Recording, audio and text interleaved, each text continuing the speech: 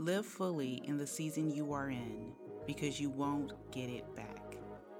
Welcome, friends, to the final episode of the Hypocrites and Hypochondriacs podcast. This episode is titled Season Endings.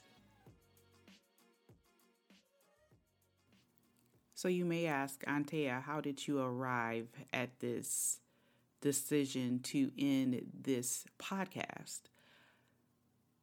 Seasons change because of the tilt of the earth, which is a shift and a movement.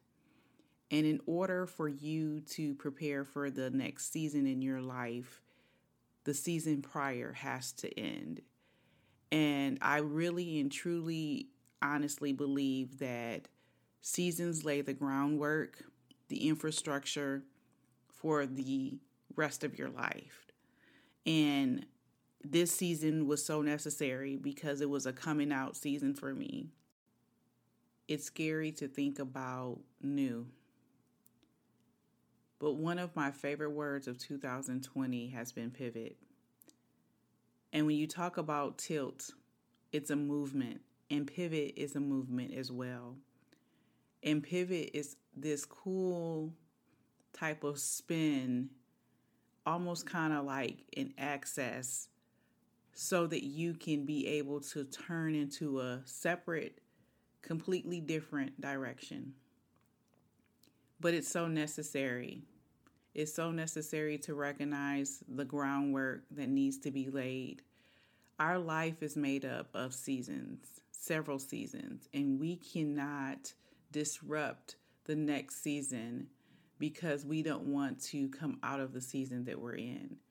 But all seasons are not created equal, and some seasons are harder than others, but necessary. And I think that if we recognize the importance in seasons, then we will appreciate everything about the season. I would like to say in this world we're living in now that it's a challenging season and it's a challenging time, and that's okay. It makes me think of the monarch butterfly, and it makes me think about the season that it's born in, meaning the environment and the condition in which it's born in determines how long it lives. And what I mean by that is if a butterfly is born in a harsh season, then it'll live longer than those that were born in a more milder season. And I think that'll preach in itself. No one wants to go through hard times. No one wants to face troubles in their life. But when we recognize them as an infrastructure, recognizing them as the mortar that's in between the brick that helps our foundation, then we can appreciate them for what they are. But we always have to be in a place of transitioning from one place to the next, from one season to the next, and not taking seasons for granted. The previous season in my life was a growth season, and now it's time for me to begin to build. And so I've spent years on my infrastructure, making sure that it wasn't faulty, making sure that if there was a tilt or a pivot, that it wouldn't crumble. The person that I am today, I am thankful for. The perspective that I've gained because of the previous season in my life is priceless. The chronological order that my life is going in now is on purpose. And I feel like a monarch butterfly. I feel like I've been reborn. I am appreciative of the last season. It was not easy. And when you're in the thick of it, it seems like it's unending and it seems like it is going to take you out. But I am a better person today because of the season that I navigated through. And I don't know what this next season will hold, but I know as I go into this season, I have such perspective. I have such appreciation. And there will be pivots. There'll be transitions. There'll be things that happen in this next season that will prepare me for the next season of my life. When I think about how old I am, my age, and I think about seasons and how seasons lay the groundwork for the following season, I think about where I'll be 10 years from now, and I'll be in a much different space. And so it makes me curious about this next season. And so I encourage you, as you see your life in seasons and you see your seasons as preparation for your future, that you appreciate everything that you go through and navigate through in those seasons, but you approach them with anticipation, almost like a child at Christmas. And this episode is coming out a week before Christmas. And you know what people like about Christmas is gifts. And you know, we have the gift of life. We get to live and we get to pull off the gift wrap of life in seasons of our lives. And each season is a new gift. And if you get to continue to live on this earth and have your health and have community and family and friends and loved ones, that is a gift.